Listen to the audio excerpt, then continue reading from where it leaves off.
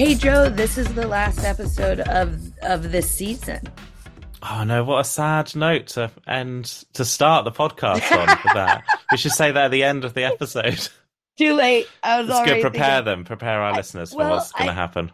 I feel like I was thinking about it because our goal this season was to record more in studio, and due to everyone's schedules, we recorded our very first episode this season in a studio, and this is our And final last. episode that we so we've Nice little bookended it. bookends.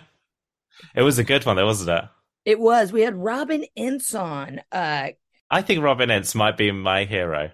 I Genuinely, I think he might be my favorite comedian. Well, I obviously we haven't edited it yet, so I don't know what you're leaving in. But at one point, you say Robin is one of those people whose career you would like to have. Like, who would you Totally. model? And as you said that, and I didn't get a chance to say it as we were recording because, and I say this with love. Robin had a lot to say. Um, but as soon as you said that, I was like, Joe, you are doing it. Look at you touring to bookshops with your books I'm and like becoming Robin Ince. you're That's my doing dream. it. You're doing it. So Robin, if those of you who haven't heard of him, he is a stand-up comedian. He is an author. He does a lot of like comedy. Would you call them comedy lectures? He's best known for Infinite Monkey Cage, I guess, isn't he? With Professor Brian Cox. Yeah, he works a lot Um, with Professor Brian Cox. Uh, he's just like a professional, interesting person, isn't he? He's very yeah. funny as well, but he knows about everything, is interested about everything, and is interesting talking about science and literature and film and music, and he knows about everything. And at the beginning of every year, my goal is always to read more and to talk to him and just have him drop all these beautiful references, some of which I was vaguely aware of, some of which just made me go, I need to pick up a fucking book. Oh, Like listeners, this. you will need a paper and pen for this episode to Oh, yeah. make There's a notes. lot of recommendations. It's And you might want to listen to it on zero point 0.5 speed when you're listening as well.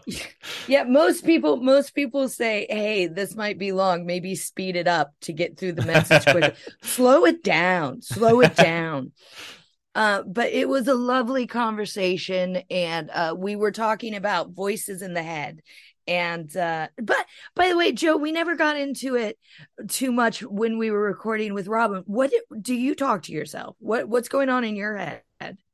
Yeah, I think I run through scripts of things before I'm going to meet people, how I will talk about things.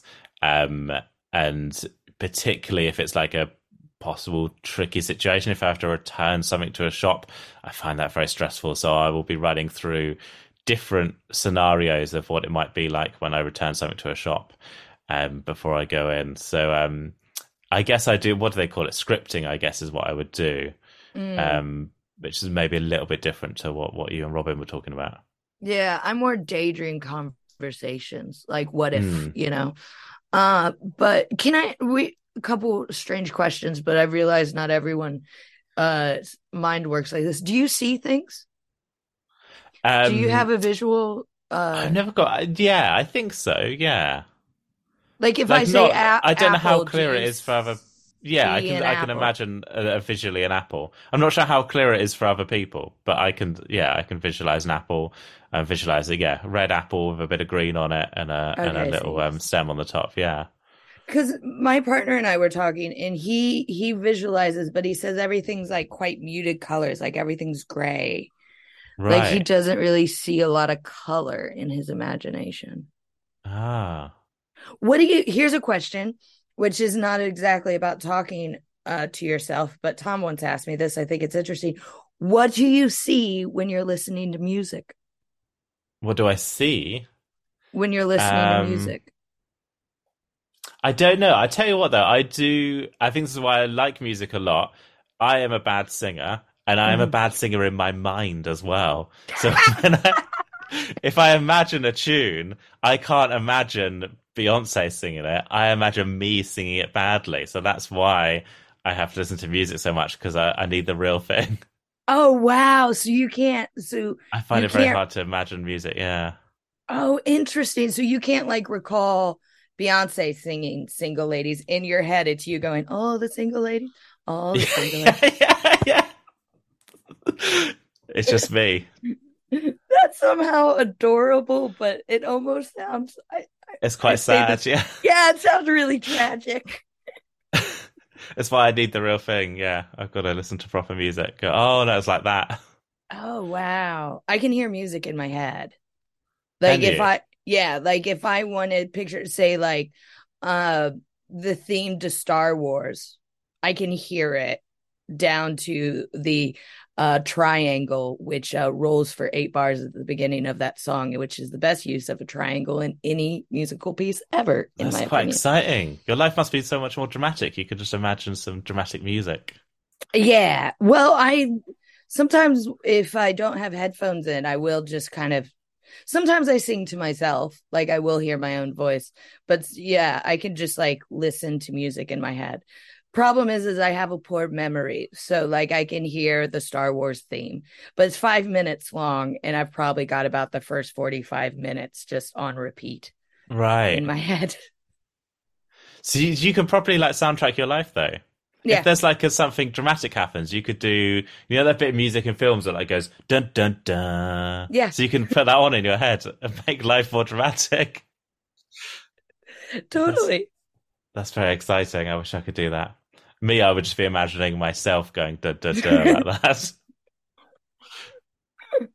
Your soundtrack to your life is like the university sketch comedy troupe performance where it's like Yes. Yeah. they don't have the licensing, so they're just there being like Oh, my imagination doesn't infringe on any copyright at all. It's completely. You can put it wherever you want. Yeah. yeah, I can't put my imagination on YouTube. It would be I'd get in trouble. It'd be taken down. uh We talked a bit about talking out loud as well. I'm always fascinated by like, I think talking out loud to yourself is like one of the most subversive, like countercultural things you can do, because it's like it's so like the our image of our sort of stereotypical image of like a crazy person is someone who talks to themselves. You know, that's such like if someone does that, that's such like a shunned thing in society. So I think people that are happy talking to themselves in public, I think that's a very very punk rock thing to do. I like that view of it. I've never considered that before, but you're right. I remember one time when I was in New York, I was dating a guy and he was also a stand-up comedian. And like, you know, we woke up, he went to go take a shower, and I could hear him just talking. I was like, what were you doing in there? Because he wasn't singing in the shower. He was like talking. He was practicing his stand-up. Ah, do a routine in the shower. Yeah. Now that I don't think I could bring myself to do. No, particularly in the shower as well. I feel like I'd feel too vulnerable to practice stand up in the shower.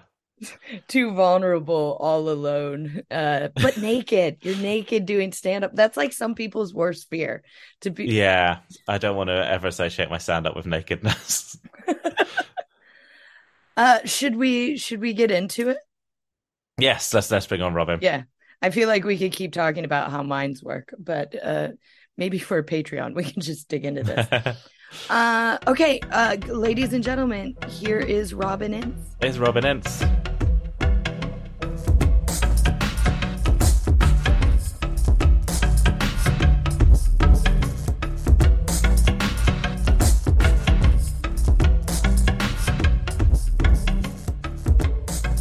I mean, like another time that I can hear voices is doing Infinite Monkey Cake, because the radio show that I do with Brian Cox is he always says to me, again, things that I didn't realise that are now really blindingly obvious in terms of the way a brain works. You know, the way, because you just go, it's just me, and just get over it, and then you realise once you've got a pattern.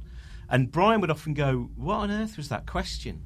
And I think, I know what it was. What it was this person just said something and it inspired a question in me. But as that question started coming out of my mouth, it created another question, because it was something I became more interested in terms of the orb-weaving spider. But halfway through that question, the second part of a question that's not really attached to the first part, actually a third question came out. And so when then the arachnid expert says, "Sorry, I didn't really understand that," I think, "Oh, hang on a minute, let me break this out bit by bit," and like things like that. And that is when my mind will, partly, I suppose, 'cause I'm not totally in control, because I'm doing a show and there's other people there, and that's the one where I've all the time going, "Oh, should I bring in the comedian? No, I think it's going to break up that. Oh God, that's a great joke about toads. Actually, no, it's too late to put." That is when I can see various Rolodex going on. Mm-hmm. Tom Horton calls that lily padding. That when he says something, then you've got to work back. Like the frogs jumped on lots of lily pads, you've got to work back and work out what the lily pads are to where you got that. That's great because it's very hard for a frog to go backwards. Yes. I realise why that. Yeah. So when you talk to yourself, so I talk to myself constantly. So when I found out this was the topic, I was like, I have so many things to say. I talk to real people in my head. Let me explain. So what I'll do is I'll have a whole conversation with Joe on my way to the podcast. And therefore, when I show up, I'll be like, I'll often then, like, my boyfriend catches me at this all the time. He'll be like, "Have you had this entire conversation on the way home?" Because I'll just walk in and start blurting stuff out. And I'm like, that's not the point. But so you're scripting, basically. I'm having a conversation with people I know constantly, which does mean that sometimes I create a false friendship that isn't true. But that's how I don't talk to myself. I don't talk to Abigoliah, but I'll leave this recording and continue talking to you, Robin Ince. Yeah. When I'm gone. So who are you talking to in your head? Are you talking to yourself? Are you talking to people? It really depends. Do you see things? It's quite often it is. I have lots of, like, if I've just caught a tiny bit of TV as I walk past a room, I will suddenly go into a narrative of some kind of bizarre episode of, Antiques Roadshow, whatever it might be. Mm-hmm. Or very often I've got weird. I'll hear a word and it will make me think of a ridiculous cabaret act. So sometimes I'll just be walking around the house and I ventriloquise quite a lot. Right, like that. Like that. I'm doing that. So it's not very good ventriloquism, right? But I will be. I'm Mike Yarmo and I'm Tony B there, and we are Yarmo B there. And then I'll just imagine this terrible cabaret act called Yarmo B there, who constantly sing Yarmo B there. So a lot of it is weird little fragments of ridiculous, a lot of it is kind of monologues or dialogues from things that I've just picked up, that I've just heard on the radio. Yeah. Suddenly I will be this terrible DJ introducing a fictional song which is sung in a made-up language. Because that was when I think I first realised. I remember doing some observational comedy, but it was very much broken down as to be very specific. So it would start off where I would say, this was about 20 years ago or more, to connect with the audience, I'd say, who here sometimes sits up in their bed until their back really starts to ache, just so they can then lean back into the pillow and go, comfy, and then gets up again, right? And then I'd get a certain number of people that would react. And then I would say, and it would get like, who sometimes dances to a song made up of a fictional language in their own head. And I would get a certain number of people. And that, I think, I didn't realise it at the time, really was the start of going, okay, this is a subcategory of human. But there's more of us than we might imagine. Yeah, so true. Because I remember... I'm going to do that awful thing where you say to a comedian, they used to do that bit where you said that. They used to do a bit about observational comedy, but then all the observations were very niche. Very specific to me. Yeah, they were basically, Do you remember what was one of them? One of them I never mentioned now because I look back and I feel really bad about it because I shouldn't have done that on stage because it involved real people. That bit. Yeah. But it would be things like, do you remember when you were 9 years old and you got the school bus and you thought, oh, today's the day that I'm going to, like all the other boys, say thanks, Duffy, to the driver because then I'll be like part of them. And then you got just to the driver and accidentally it didn't come out as thanks, Duffy. It came out thanks, Mr. Doughboy. And he was quite a fat man. And he grabbed you by the arm and he started shouting at you and shouting at you and shouting at you, and a little bit of wee came out because you were so scared. Do you remember that? Okay, and so that was the kind of ilk of it. That was it was about 25 years ago. I used to do those ones. And then I suppose even that was the route to something. That was except almost everything that I did anything more than 10 years ago must be destroyed in my mind in a Stalinist rewrite perpetually. Do you ever talk out loud to yourself, or is it all? Oh yeah, no. I talk out loud to myself. Okay. Like I said, I sing out loud. I talk out loud. Yeah. I'm very aware. I wander around, and it's like, and it is. I think it is to get the voices out, not in an evil way. It's just that bit, which is because there's so like when you were talking about having a script in your head, right? I would end up doing that, and I would be certain what I was going to say, and then the moment that I saw the person, of course, a totally different idea is triggered and everything is lost. So you go, I'm going to prepare that. I'm going to say, no, I'm going to, no, listen, we've really got to talk about this situation with the plates, blah, blah, blah, blah, blah. And then that is entirely wiped. In the same way, I imagine both of you have those, an average day is you wake up to do the first task of the day. You remember what it is. It's to reply to an email. So you open it up, but of course there's an email at the top of it. And that means you've now erased the fact that you were meant to be, because that's no longer, that's an entirely different thing. And then you spend the rest of the day constantly starting things but actually doing something else. Sometimes actually walking up to the fridge, opening it, and getting not the thing you originally thought you were getting out, something entirely different, and then beginning to eat it, and then realising it's not edible, and then going, oh yeah, that was an error. I've remembered why I went to the fridge, but my brain quickly went, I've totally forgotten to just make anything up. Just take these old sponges out, or whatever it is. So I think that is, that's part of the process as well. Yes. I think that's more your neurotype. My neurotype is that I have the script in, I'm going to say this, and then they'll say this, and I'll say this, and then I'll go and meet that person, and then they'll get their lines wrong, and then it completely... But no, I've worked on this play, and now you're doing improv. What's going on? Sorry, I just want to clarify. I don't script like what is going to be said when I meet someone. I'm just having imaginary conversations. Oh, you're building up to Act 3. So yeah. So like what happens? Like say because my partner, like I says, he'll be like, "Have you been having this conversation the whole time?" So if we've had a bit of a tiff. And then I leave the house and go do the shopping. And then I come back and I just like burst out and like all of like this whole soliloquy comes out. He's like, have you been talking about this the whole time? And I don't talk out loud on purpose, but every once in a while I'll just like all of a sudden like I'll be having an imaginary story in my head and I'll just be like under my breath I'll be like, the pudding's raw. And it doesn't make any sense to anyone. Or what I'll do is I'll be sitting there, like we'll be watching TV, and I'll be imagining something in my head. I'll start gesturing, like I'm having a conversation. So I'll just all of a sudden, like my dad used to do it too. I'll just start to like do this sort of thing. And Tom will just look at me and be like, so are you winning the argument this time? I'm like, I'm not arguing. I'm an Olympic weightlifter right now. Yeah, I do that. I'll pull faces sometimes that I would pull the face in that, and then my wife will say, "Are you upset about something?" And I'm like, "Oh no, I'm annoyed about an argument that happened 2 weeks ago with someone else." Yeah, and I'm playing it in my head, and I'm pulling the face that I should have pulled when we had that argument. Oh, pulling faces! I think that I would especially that bit when you're walking home, and you might not necessarily have the words of the argument you're going to have or the conversation you're going to have, but you have got all the faces. Yeah, you've got such a an incredible catalogue of scowls that are going to and a hint of admonishment, which Pinter could not have scripted. All of those kinds of things. Yeah, I've had people say they've seen me walking down the street and they're like, "You look so angry," and I'm like, "I'm just talking to myself. I'm actually in quite a good mood. It's just my resting face is just like." Do you ever do the thing like it's like a sort of cliche in like a sitcom where like someone like often the wife will be annoyed that the husband's cheated in a dream? Do you ever have a thing where someone says something in an argument in your head and you're annoyed about it? Does that affect you in real life? Not probably. If you ask my boyfriend, he'd say yes. In my head, I'm just carrying on the conversation, and then when I get home, my thoughts are now organized, so I can correctly voice my feelings and my thoughts. But he might say that I've just gotten angrier within the half hour. So I don't know. It's tricky. I mean, I've never had that thing where my boyfriend has said he's had a dream about being with someone else and told me, and I felt jealous. But I have woken up after having a sexy dream and been like, I'm so ashamed of myself. I'm so ashamed of myself.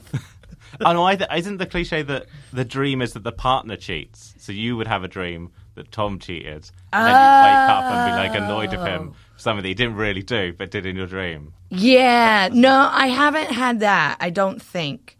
I think all of whenever I get upset and continue the conversation once I leave the house, in my opinion, all of my thoughts that I then voice once I'm home are very valid. But it could be argued that I am taking a conversation that did not exist and then getting more upset because I have an idea about how he feels about the situation. Right. That he's like, that's not what I think at all. He's like, that's not how I feel. And I'm like, yes, you do. And he's like, no, you've got what is this imaginary person you have of me in your head? I'm not that. I don't care that much about any of this. It's just the dishwasher. And I'm like, it's so much more than the dishwasher.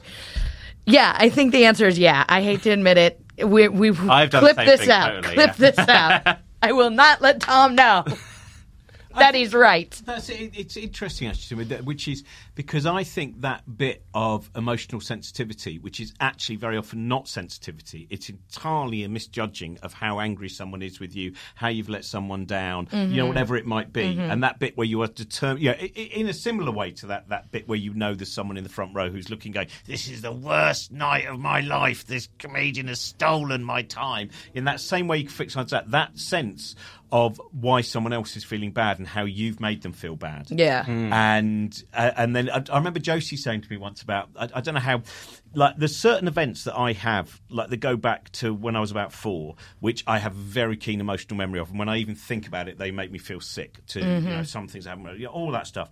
And Josie was talking about once where she had an argument with her sister when she was like quite little, and she felt bad about it for years and years and years and years and years. And then one day she thought, I've just got to bring this up because I just still feel so bad about it. And she said to her sister, do you remember that time that I did that? And look, I'm just really sorry. And her sister went, what? I don't remember that. So that, to me, is an interesting part of that network. I don't know how connected it is to the network of all the thoughts and all that. That fact that if you don't have dead space, if you don't have silence, because if I have silence, then the moment that it stops, I go, what have I been doing? Like if I'm sat on a train, because I'm always thinking about something or other, or I'm reading and thinking about something or other. But there might be a moment where my brain just stops creating noise, where therefore my consciousness goes. Like people say when they drive, don't they? They often don't remember the hour. If I don't remember 3 seconds, I'll be like paranoid. I go, oh my God, what happened in that silence? Did I stand up and scream? Did I start something? It's everyone now thinking, see that madman who did that thing? You know what? Do you know what I mean? Yeah. The importance of having perpetual activity is also the importance, I think, of because you're always creating something, you're always awake and you're always alive. But it's like with Brian Cox. He never understands anything that I say a lot of the time. And he will go, but I just sometimes have silence. I just have quiet. And I've spoken to other people, and some people have periods of quiet. Because I remember when I went to a therapist briefly, her final diagnosis was, it just sounds exhausting being you. Wow. that was that. And I thought, and that, again, those voices, which are now far more positive predominantly, but still, that was the first time I really focused on the fact that, when you're thinking all the time, you've got a voice that is commentating the whole time, a kind of hypervigilance on what are you thinking, I mean, I don't think it will happen now. It might happen today. It's happening a little bit, but not very much. Not as much as it used to, which is the moment I would leave here, I would send you both messages. I would apologise for the fact that it was shit. I would say, I know, I don't know what happened there, blah, blah. All of that stuff. And it was that thing, and then a couple of other people said things to me at the summer festivals and I was going, oh yeah, it's really tiring. And now it's not nearly as tiring because by using anti-anxiety pills, it has really cut it down. I was walking through London going to the horror show. If you've not been to the horror show, have you been to the horror show? No. Have you been to the horror show? No. Have you been to the horror show? You must go to the horror show. It's at Somerset House. It's not a long walk from here. It is by Ian and Jane. Yeah. It is the work of Derek Jarman and Alice Lowe, and it starts off in the 1980s. You walk in, it's Bauhaus's Bela Lugosi's Dead, which is fantastic percussive opening. There's the most magnificent leather jacket covered in images of Susie Sue. There is an image of the punk Jordan, who is a very, very fascinating person. Then you see a painting by Noel Fielding, and it's like the first room is Monster, then it's I think it's Monster, Ghost Witch, as far as I remember, and it is. Oh man, it's so good. Derek Jarman's Blues playing throughout as well. You can go and see that. All these clubbers as well. When you see these fantastic, like from about 1980, the Blitz Club. We're just walking down the stairs in the most flamboyant costumes you can imagine, or the least costumes you can imagine, depending on their choice that evening. Yeah, and you just that's really good. Why did I mention that? Oh no, anyway. So I was on my way to. Well done, Frog. You did it in reverse. Fantastically. But it was. But I was walking there with my son and my wife, and I suddenly had that moment of going, "Wow, I've noticed the lack of anxiety." It's a bit like one of the spaces in the horror show is about that kind of negative space or non-space, like Rachel Whiteread did, where she did a cast of a house. So it's about the space itself rather than. And I thought, yeah, God, for 50 years, my anxiety dialogue was perpetual. And now it pops up, but it's not, it's brief. Sometimes it's sharp, but often it's not even sharp anymore. And you just suddenly go, wow, that is, I've got a lot more energy. Yeah. Because I don't have to, I'm still having the same number of thoughts, but they're not all on the same, dull possibilities of shaming yourself somehow in public. Wow. Maybe I should take anti-anxiety pills. I really think it's like, what I would say is for being by some way the oldest person in this room, and Ed Byrne said the other day, you're the person who's aged the most of anyone that I've known. But of course, being Irish, it was wonderful and lyrical the way that he said I was nearly dead. But I totally accept that as well. It's not a problem, not an issue. But it's but that bit of realising that you can go a very, very long way with all of these things going on, which are ultimately detrimental, not merely to you, but probably to your partner and your loved ones and lots of other people. That bit of being able to address it at whatever age you are, I think it's like when I did a show for Radio 4 called Reality Tunnel, and the first one was about the kind of inner workings of our mind. Very manic. Did it with my friend Carl, who's a genius producer, and I got a message from a guy who was 67 years old who said, I've spent my whole life thinking that there was just something wrong with my brain and no one else thought like this, and then listened to this and I realised there's probably loads of us, aren't there? And you go, and that thing, that's why I love the existence of podcasts like this, and this is why also you'll get the very dull people, the Piers Morgans, etc., who seem to have a problem with people actually being open about their inner selves. Which is therefore why he always has to peddle hate, because hate is that thing that there's that old line by James Baldwin, the reason people hold on to their hate so tightly is if they gave them away, then they'd have to deal with their own pain.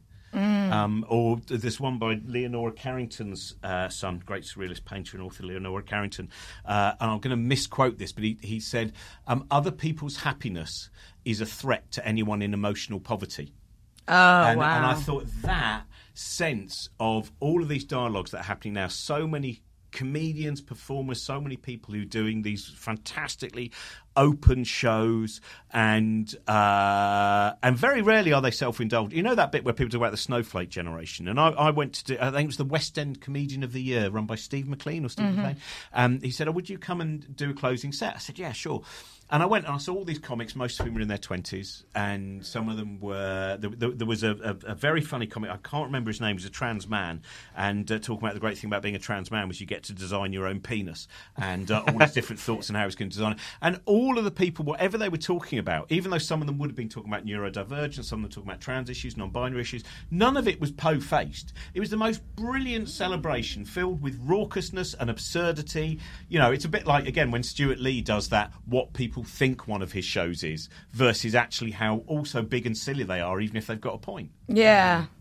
Sorry, what was why did I say that? I don't know. But no, I do think that thing of just this is what I think is, that bit where you think that when you go on stage or when you go on stage, or any of us, that we have the possibility of someone afterwards not feeling as alone, rather than being united by, oh yeah, we hate those people too. That edgy comedy, which is basically Daily Mail comedy more often than not. It's the kind of stuff you would have easily seen Katie Hopkins writing and similar people to that. That bit where, but comedy's always been about hate and stuff. No, it hasn't actually. But there's no point in arguing with you if that's what you've decided. Lenny Bruce wasn't about hate. Lenny Bruce, I think some of these guys think that they are, and they are predominantly guys, think that they are like Lenny Bruce. And you go, no, Lenny Bruce was progressive. Lenny Bruce was fighting against a society which was not broadening a vision. So, yeah, So, and that's how the voices help. I don't know how that links, but I thought if at the end I say that's how the voices help, then it appears. See, that's the difficulty between writing and performing. Whenever I write a book, I suddenly have to go, oh yeah, I'm not able to create an illusion of connectivity, which of course we can all do when we're on stage. Do you feel, because that sort of the negative stuff you're saying about overplaying stuff and you're messaging people and saying, oh, I messed that up. I feel like I do that, but it's also connected to a sort of, it's like the same brain pattern, but I can use it in a useful way. And one of the things I've been trying to do recently is after gigs is put some music on in the car and do that thing, but do it about a bit of material and replay it over in my head. So instead of going, oh, I said that thing and I look stupid, I look rude or whatever, I go, oh, that joke didn't quite work. What if I said it like this? What if I said it like that? And it becomes useful. Do you feel, is that relatable? Yeah, but I think they're different things, actually. I think that negative voice is very often a voice that is not based on any evidence whatsoever. It's actually a demand to find out how somehow you let people down.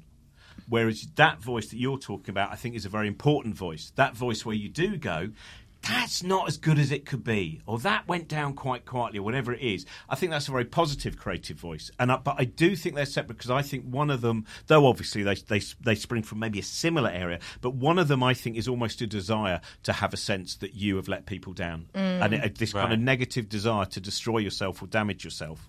Whereas I think that is, as you said, it's a very positive voice to go, don't stay with the same material, look at a joke, think, hang on a minute, there's more to do than that, I'm sure I can change it, I'm sure it can move on. I think that is but creative imagination, of course, that is, again, that's why, the anxiety imagination is a remarkable imagination. That thing where suddenly you finally combat one of your anxieties. And the moment you've done it, your anxiety imagination goes, I've got another one.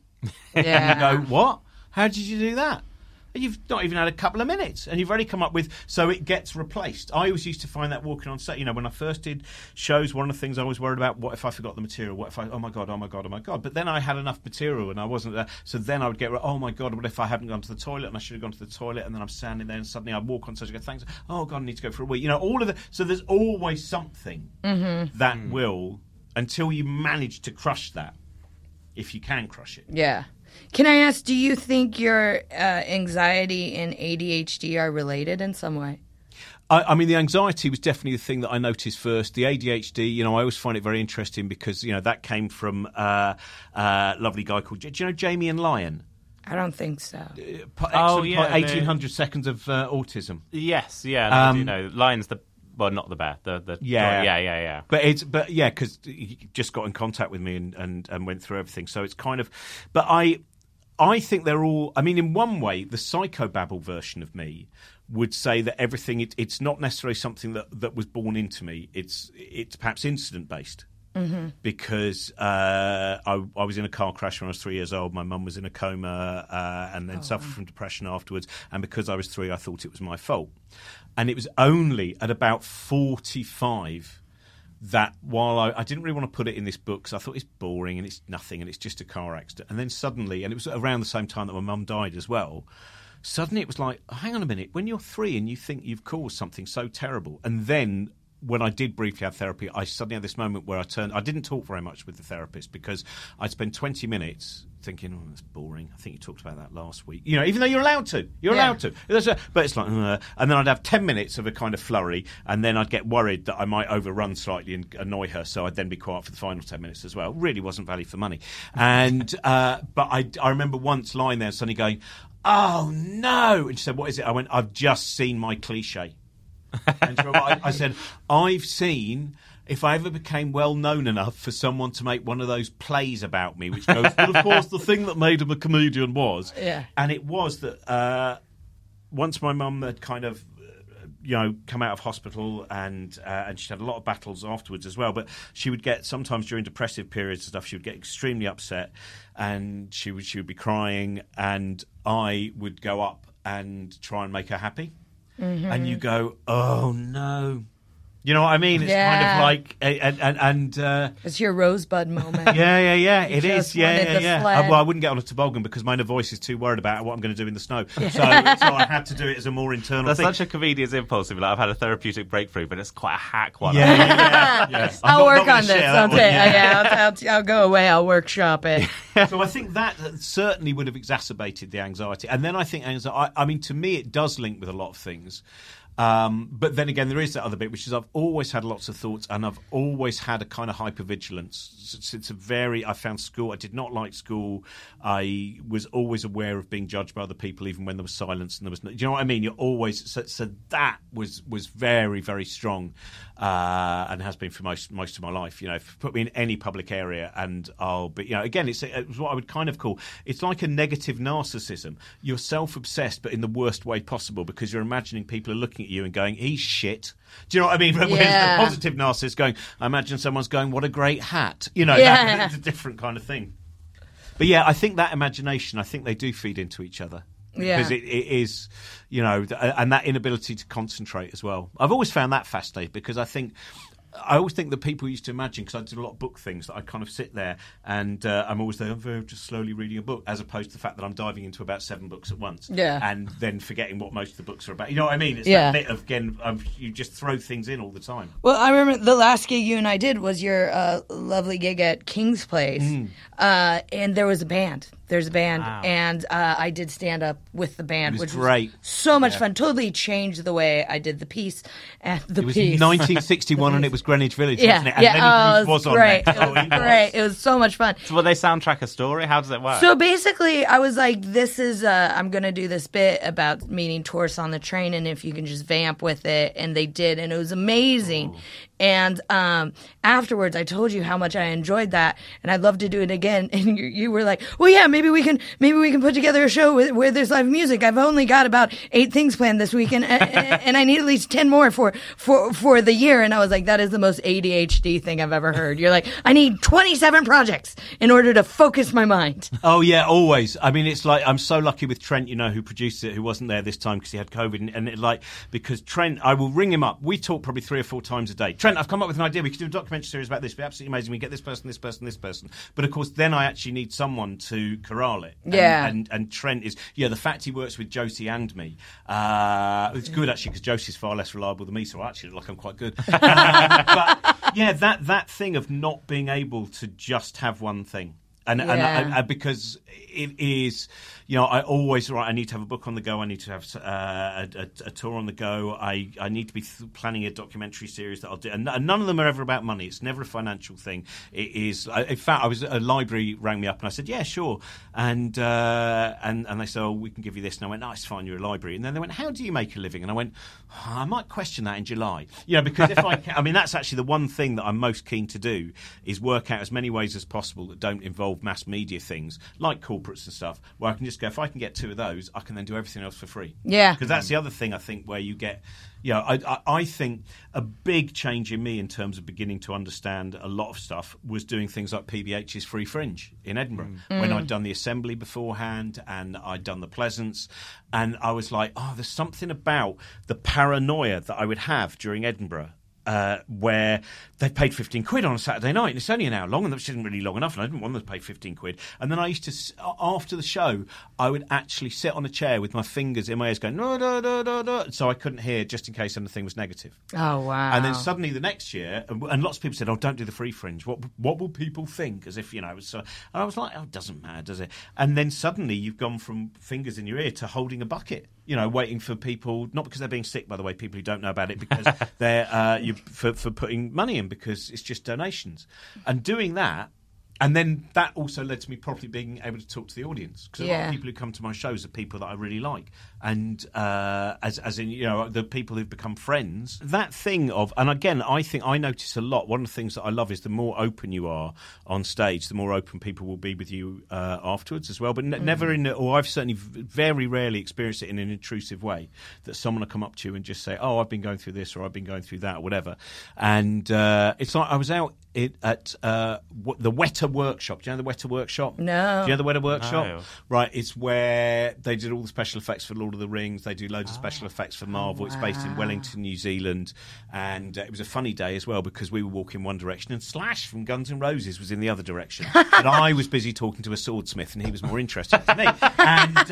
And it was just one thing that I loved about it. The first reason I bring it up is when you see in a space all of these people, again, in those perfect T-shirts, those, oh, man, you've got that, I love I Drink Your Blood, it's such a ridiculous film, isn't it? You know, and they've got those T-shirts on, and you know, and someone's making weird little hairy feet and someone else making an animatronic head and someone else is making a kind of, you know, Greek mythology frisbee or whatever it is, and you look around and you see that all of these people, you think all of you would probably have been on the outside when you were at school, you know, who's that weirdo? And now people pay lots of money to buy merchandise based on your imagination and to go and see the films that you are creating, right? Which I really love. And they came to the show that we were doing that night.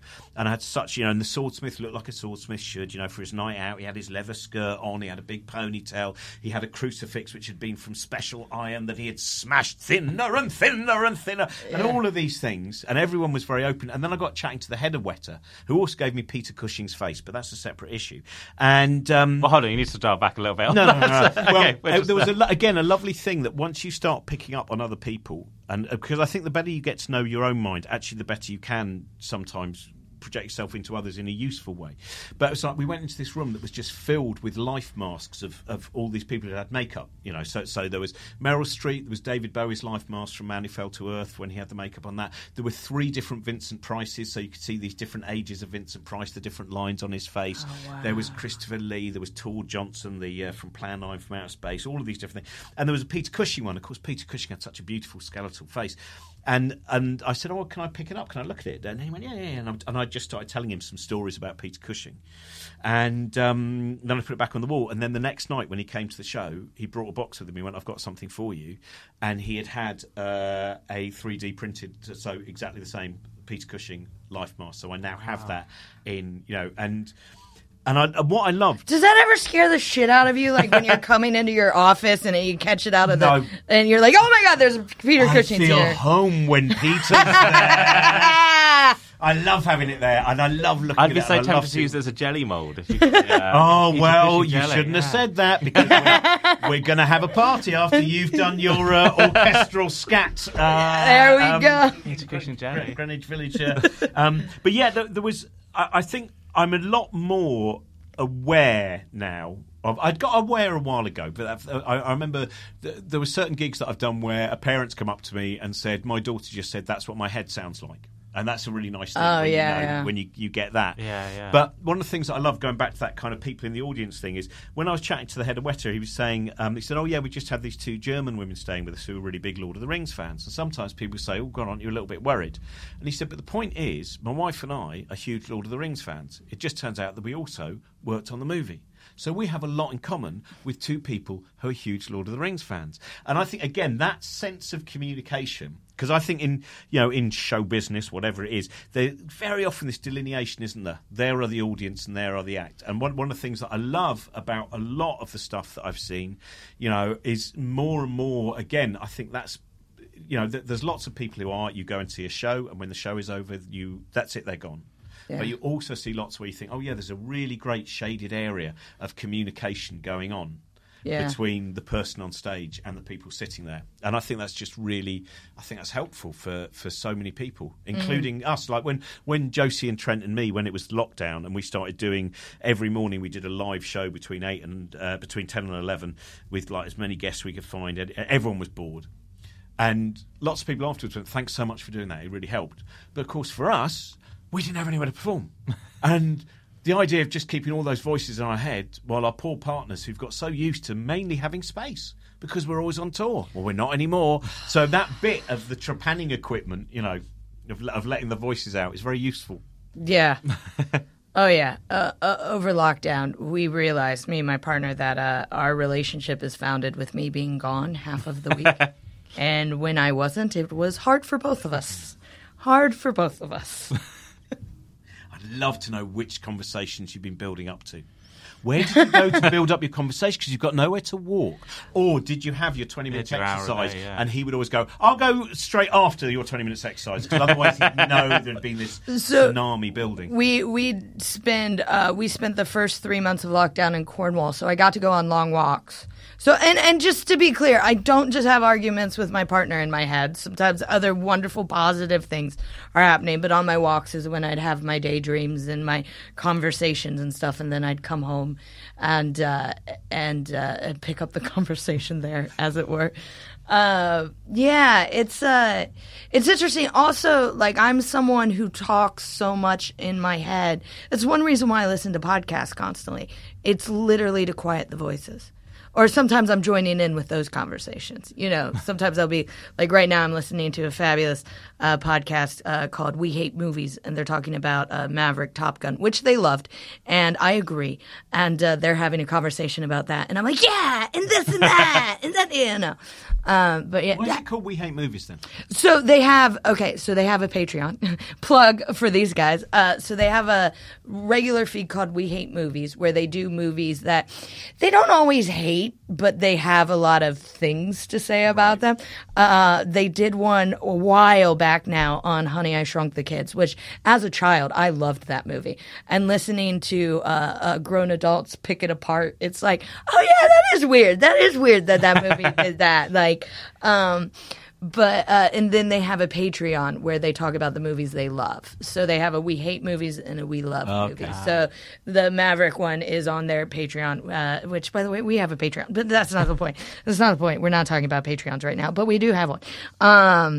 You should never return to this. I watched Donnie Darko recently, that when I was 13 was the most profound film. Oh, yeah. And there's that bit where he goes, why are you wearing that stupid bunny suit? Why are you wearing that stupid human suit? I was 13, went...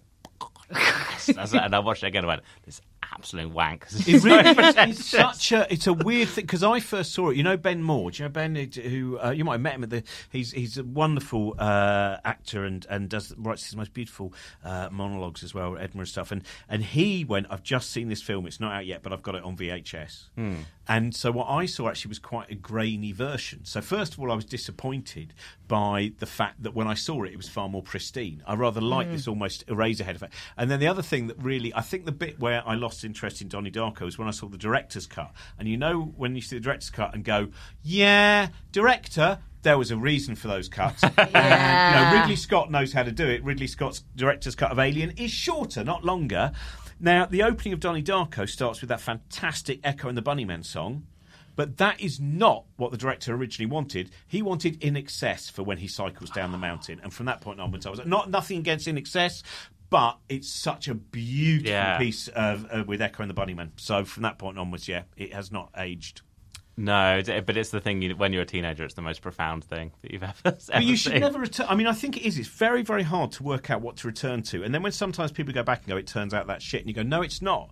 It's just that your mind has changed. Like, there are certain things that I've carried with me and that I still love, and there are other things which I never watch because I go, no, I'll notice the budgetary constraints, I'll notice some of the acting and things like that. This was the most... I used to jump up and down on the bed when I heard the theme tune to that and run downstairs. Why do I want to get rid of that? And go, well, actually, no, I'm 53. Yeah, that's exactly it. And that's why a lot of men should stop watching Doctor Who and complaining about it, and if they really want to start watching Tarkovsky, you lazy bastard. Robin, we ask all of our guests for a neurodivergent moment, which is a little moment where you realise that your brain is different to the majority of people's brains. Do you have a moment for us? Now, firstly, I wonder if it is different to the majority of people's brains. This is something I'm intrigued by because there are so many people being diagnosed now. I wonder if it just turns out that an enormous number of people have been to their own detriment. But that's just my hope. My hope is that actually suddenly we're going to go, wow, there's a really small number of people who've most people, I think it might be... I would say it's an enormous amount of people, enormous amount of comics, particularly. Like, there's so many comics you go, oh yeah, but obviously them as well. Not to give away the game, but one thing about the neurodivergent moments is then our listeners go, oh, me too. So that's the well, I'm actually the one that I've just thought about is it's a very, very simple thing. It's that whenever I go touring with Brian, and I never noticed this as much, but I notice it so much now, is he'll once a day at least, he'll go, what on earth are you talking about? No one understands you. And that is such a sharp reminder of the fact that the people that that I hang around with, many of whom were not diagnosed initially, but we've been hanging around together for 20, 30 or 40 years, whatever it'll be, all have. The reason you hang around with them is actually, it turns out, they don't find suddenly starting mid-sentence, suddenly not saying, hello, how was your Christmas, but immediately telling you about an interesting goat they saw that had been stuffed in a museum or whatever it might be, that is normal. And so I think that is the one where sometimes you're in your group, your gang, and then you step out into a place where people are more, I don't know, I won't say socially adept, but socially obedient in their conversations. And then you go, oh, I see now. And that, because I never used to think of it that way. I just thought, oh, yeah, I do talk about a lot with it. I mean, when I'm with, a lot of it I keep in certain environments, I just go, I just won't talk. Because I'm not very good at having conversation with men, because I notice that whenever men together, it seems to be a lot about sport, politics and money. And it's like there's nothing about taxidermy and goats, and that's not my favourite subject. Yeah. But that most recently that was the one where I suddenly went, oh yeah, there's a reason, and this pattern of the people that you found who are the right people to be with are not that the other people are the wrong people to be with, but that awareness of it also reminded me of that sense of being on the outside when you're keeping in your thoughts. Because you go, that's probably too weird. And my wife would always comment, she goes, why do you talk about such weird things when we go to parties and stuff? And I'd go, well, I just don't have, I'm not interested in the other, those things don't seem to exist for any other reason than this is how we fill the space. Whereas me banging on about the work of Robert Rauschenberg, someone might go, I'd like to see, or talking about the horror show, whatever it is. Yeah. That's what I want to do. And now I think I'm much better at just going, I don't have to even start drinking just to go, this is what I'm talking about. Yeah. I love that Brian Cox is your neurotypical friend. I didn't see that coming. Window into the outside world. Yeah. He finds the number of times that I will just start saying to somebody, go, no one knows anything you're talking about, or that always no one's seen any of the films you've seen, heard any of the music that you've heard, and then you go, but everyone that yeah.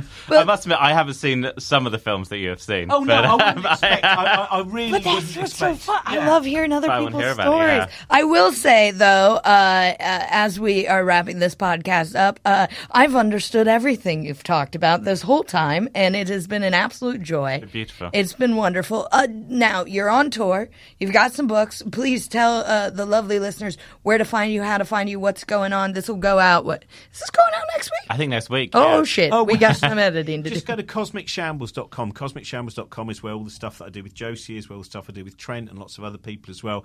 And basically this year, most of it is just going to bookshops and libraries.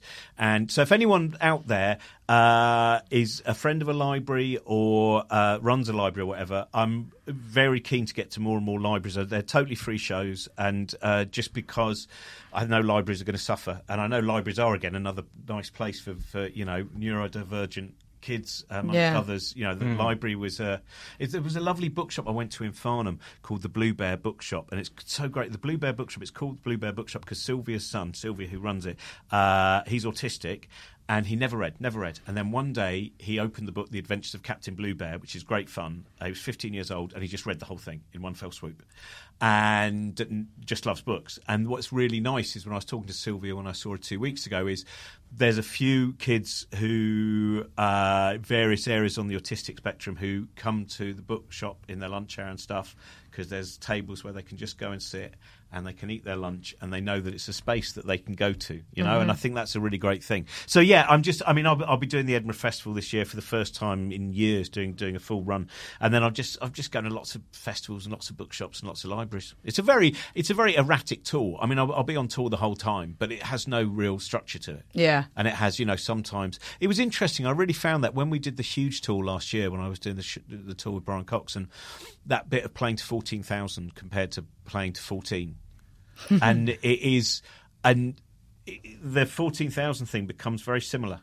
Obviously it just becomes, and then the 14 is always changeable. And that's the one where, like, between our Australian tour and our New Zealand tour, I had 3 weeks in between where we had to come back to the UK, and I just filled it with bookshops and events to do. And someone went, oh God, it must be exhausting. I said, no, this is the bit which is just invigorating. Yeah, fills you up. Yeah. So, and I managed even, like when I saw you, I think I'd been back from New Zealand for about, did you do the Friday or the Saturday? I can't remember which. Saturday. Yeah, so I'd been back from New Zealand for 48 hours by then, but I'd had 24 hours. And I've now learned, and I think, again, it's that kind of positive side of things and dealing with other stuff, is, I had a very long period as an insomniac and all those things, and now I can just go, jet lag, I'm really sorry, but I just don't have time. There's a lot of things to do. But I'll feel really exhausted when I have some time off. But at the moment, no, I know. Just shut up, jet lag. There's no time. Yeah. Oh, beautiful. Well, thank you so much for coming. Much. Having me. Yeah. Wonderful.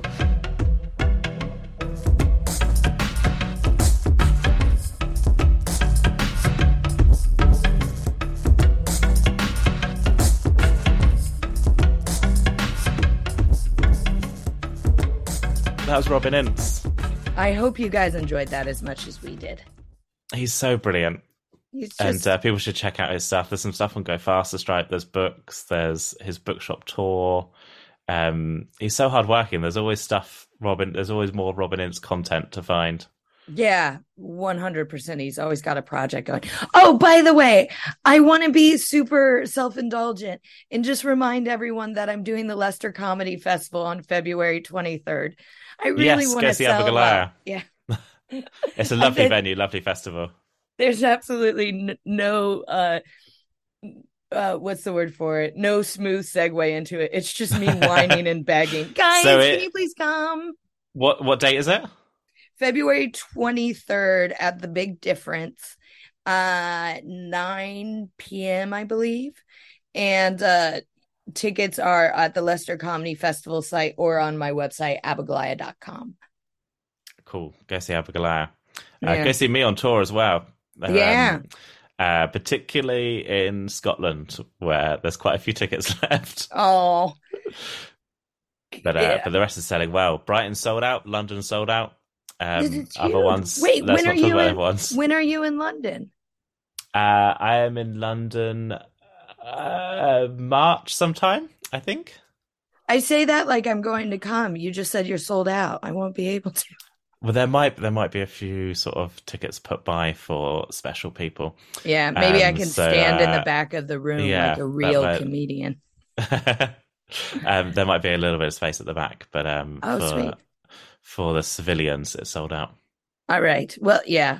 Sorry, guys. You might not be able to go to it, but I might be able to go to it. But yeah, check out Joe on tour, especially up north. And Joe, we should do some neurodivergent moments. Yes. Do you have a neurodivergent moment of this week? Yes, a personal one. Yeah, I have. Yes.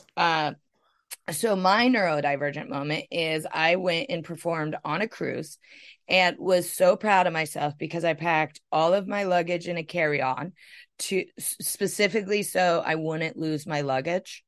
Because I have fear of losing a luggage going on a cruise, because if you lose your luggage at the airport and your ship departs the following night and you don't have your luggage, you don't have your luggage. Like they don't deliver it to you in the middle of the ocean. Anyway, I got back from the cruise and had a transfer in Paris and left my laptop in the security line, completely left my laptop in Paris. And that's not the neurodivergent moment, because I know ADHD people, we're so forgetful. The neurodivergent moment is once I realized my laptop was gone the following day, I could not function for the rest of the day. Like it was just destroyed. I had to sit around and be very sad about my laptop.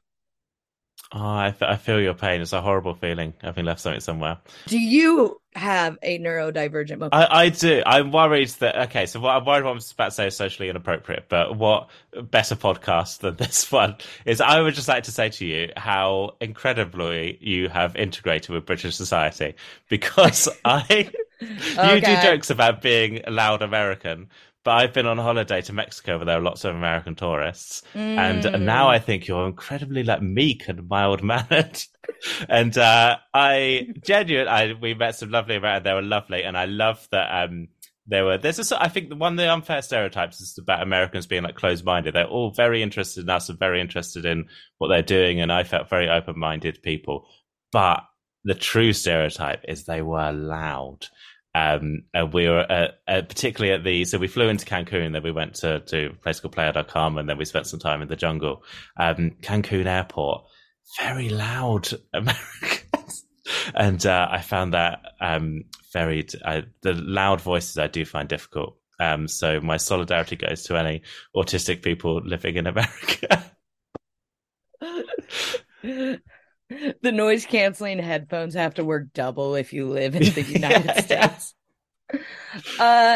That is, first of all, nothing inappropriate about that. But I do love the fact that you're like, yeah, Abigail is American. Yeah, she's a little loud. And then you met Americans who live in the lower 48, and you're just like, oh my God, I didn't know she's really assimilated. Well, the progress Abigail has made. Just so, and genuinely, really, we're all really lovely people, but so loud. Yeah. Just like a natural voice is there.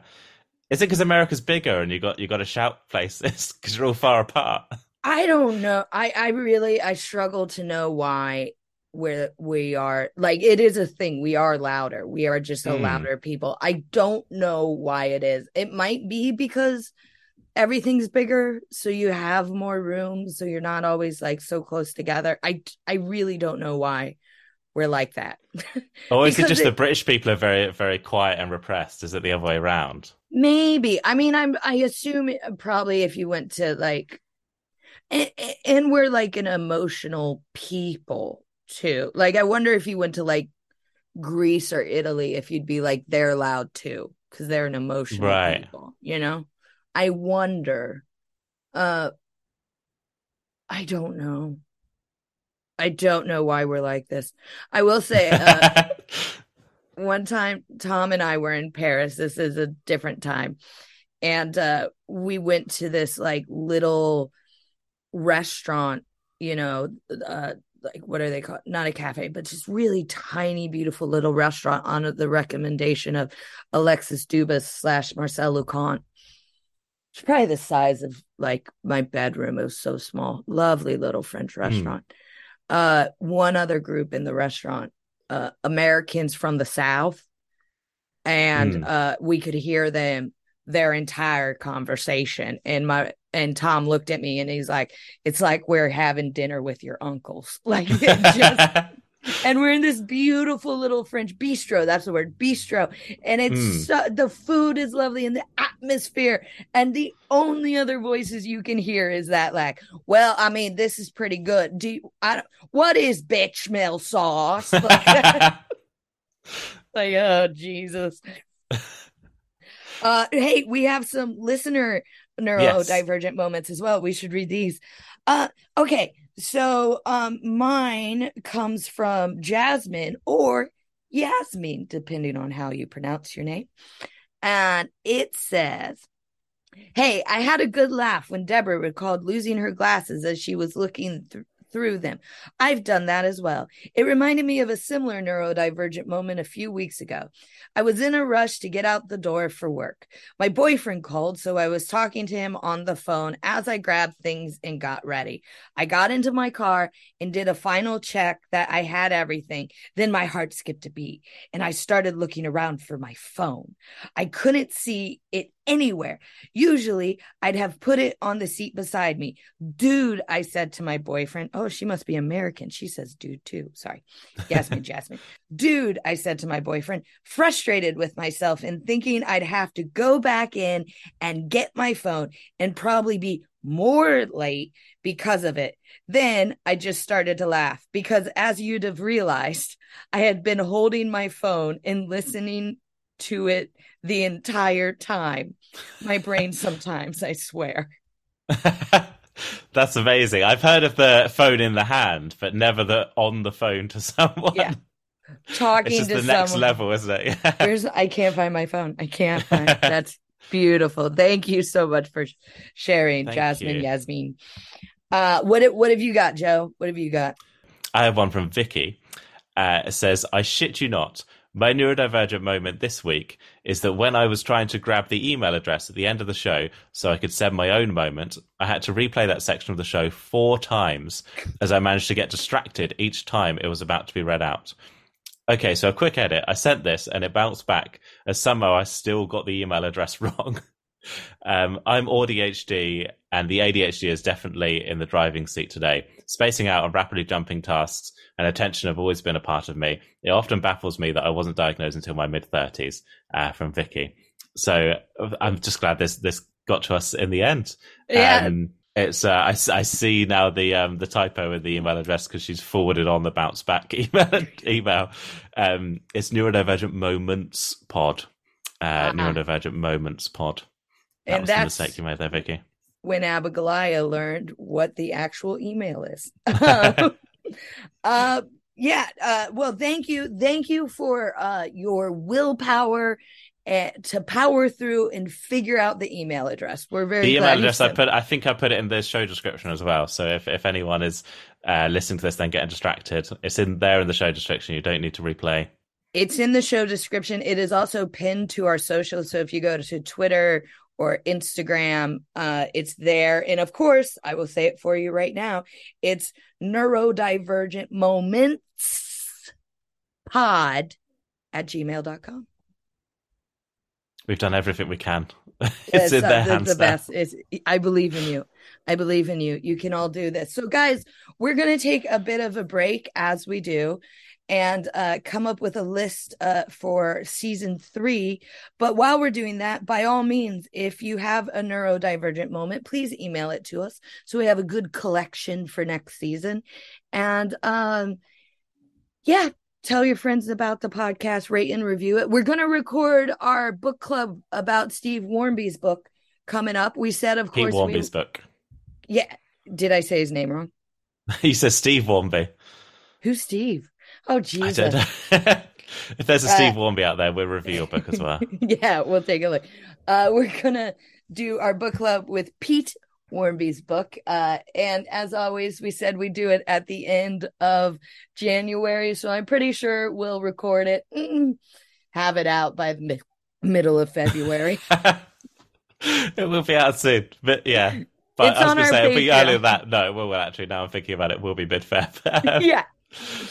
But I'm loving the book, though, by the way. I've almost finished it, and it's fantastic. So I'm do really check that out on the enjoying it Patreon. myself. Yeah. So that's all on the Patreon. And there's a bunch of other stuff on the Patreon as well if you're missing ND pod content. Yeah.